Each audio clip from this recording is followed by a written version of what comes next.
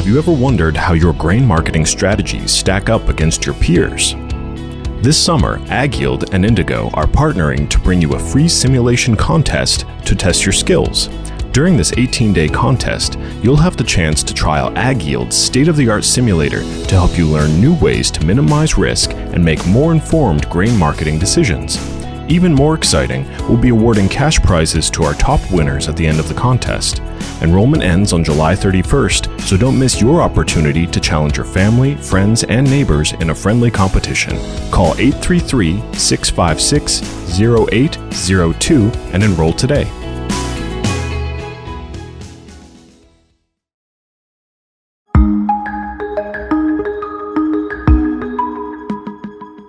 Hey everybody, welcome to the Grain Waves podcast. I'm Rodney. And I'm Gabe. And we'll be taking you through real-time insights and analysis of grain marketing decisions.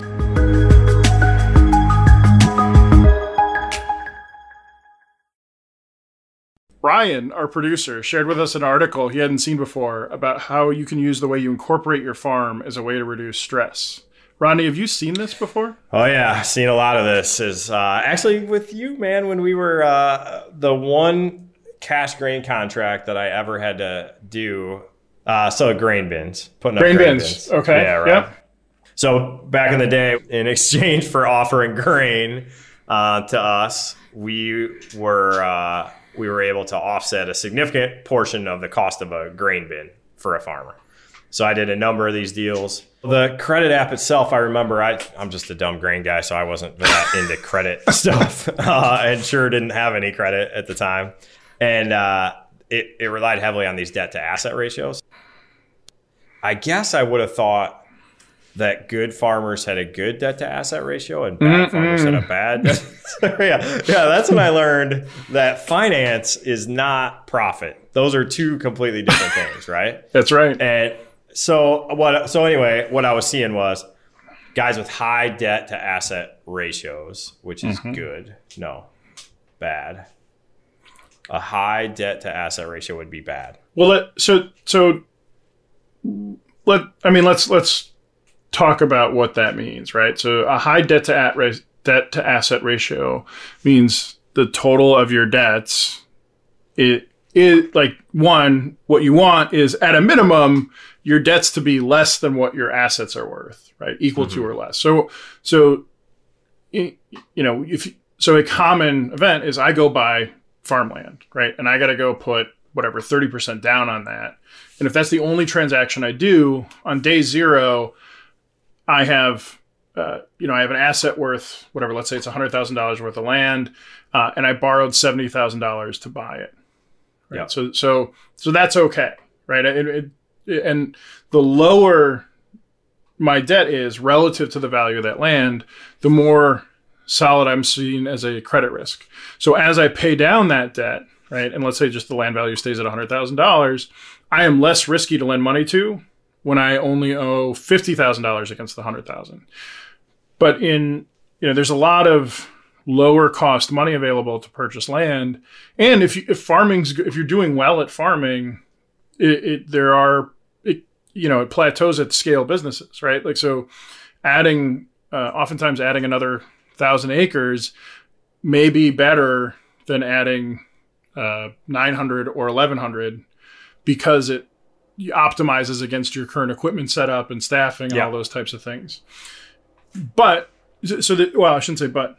So there's an incentive if you're going to be farming for a while and you're running at scale to continue to grow your operation. But generally that's going to mean taking on more and more debt against your assets. So the reason why you see good farmers with a high debt to asset ratio is because they're successful in farming. They've had enough cash to put down against additional land purchases, and so are buying more land, but then they're accruing more debt with that. So and farming has cash flow off of it, right? In general, the cash flows are pretty good to help cover those debts. When you start to, we're going deep, or at least go deeper than expected. That's good. Right? Let's do it. So when we look at crop insurance, right? Crop insurance and its cost being subsidized significantly de-risks a farming operation, not just from paying off operating loans, but fundamentally, if you're a bank loaning money to a farmer to buy land, you want them to be in crop insurance because that way the cash flow keeps coming in to pay against not only operating loans, but also the cost of any debt on the land itself. In that case right there, that crop insurance becomes an asset, right? I assume as soon as you sign that insurance, you have an asset, which is that crop insurance guarantee. That's right. Mm-hmm. Which at some point is offset by yield. Right. Like, and so, I don't know if the lenders look at it that way, but I think that's a fully appropriate way to look at it in practice. So the instance where I've seen this happen is, a lot of these farmers, like farming is their life, right? Mm-hmm. So like there's no difference between the farm operation and the hog operation, the row crop operation, the hog operation. Maybe the kid does some sort of, what was your mom? Landscaper. Maybe they have a landscaping business on the side, right? They're just set up to do these multiple things. Mm-hmm. And what happened, I remember back at some point, was the farmer started saying like, hey man, I have a lot of risk on the table, right? Like I have a ton of cash outlay in these things. I would like to separate out some of these businesses to make sure that if something goes wrong in one area, right? If my hog operation goes bad, I certainly don't want it to bring down my row crop and my landscaping and my personal operations. So what I've seen a bunch of guys do is set up these individual LLCs mm-hmm. that, and in one case in particular, back to the grain bin program through our former employee, I filled out this debt to asset ratio, and this LLC had no assets at all. It was 100% debt. Like he had just structured his debt into one LLC. So basically, he had moved all the debt into the LLC and moved the ownership of the land somewhere else. Exactly, right. And it was a protection issue, right? Yeah. We did not get him a grain bin. Well, I will say most of the farmers that I've gotten to know closely, like they generally have pretty good relationships with their accountants, right? Not just for that reason, but obviously farming can get incredibly complex around taxes. Yeah.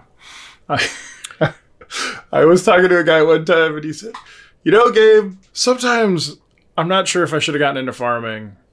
And then I looked at my tax bill this year and what my income was, and I felt pretty good about it. Nice. Yeah.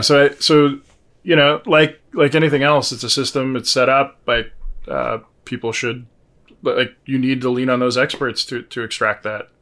Wait. He was excited that he didn't pay taxes. I don't know how much he paid, right? Yeah. But his tax rate, I think, was pretty low. The rate versus what his actual income was, for his household. Yeah.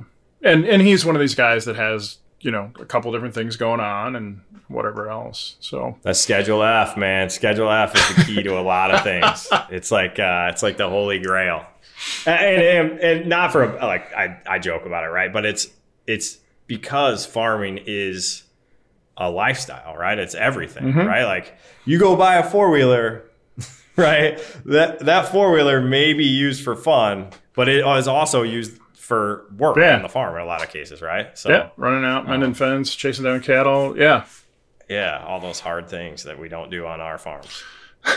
But yeah, I don't do a lot of them out here in just outside of Boston. Yeah, more like spraying a little spraying fence rows or something like that. But yeah, it gets used. So deductible for sure. Right, I remember. Yeah, go ahead. Well, I was just gonna say, I remember the first time I saw cattle get out of a fence, like they broke it down, and I was at the shop, and all of a sudden, like I saw 2 hands just sprint to 4-wheelers because the cattle were just going.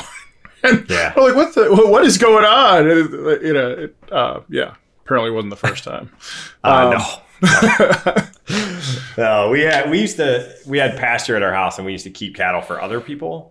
And apparently part of that, whatever money changed hands, which I assume was a small amount, also meant we had to chase down the cattle when they got out. And that was, I remember doing that. Yeah, that was fun. Always sense. 5 a.m, always cold. Fact. Farm facts. Thanks for listening to the Grain Waves podcast. Every week we analyze the markets to bring insight to challenging decisions you make every day. Sometimes we could all use more support. If you feel overly affected by stress, know that you're not alone. Visit our show notes to find resources that may be helpful for you. The material contained in this presentation is for informational purposes only and is not intended to be construed as any trading advice or market outlook. There are risks associated with participating in any trade or transaction in financial instruments, and each party should independently consider such risks and perform their own due diligence prior to the execution of any trade or transaction. Indigo makes no representations or warranties as to the accuracy of any information or opinions contained here.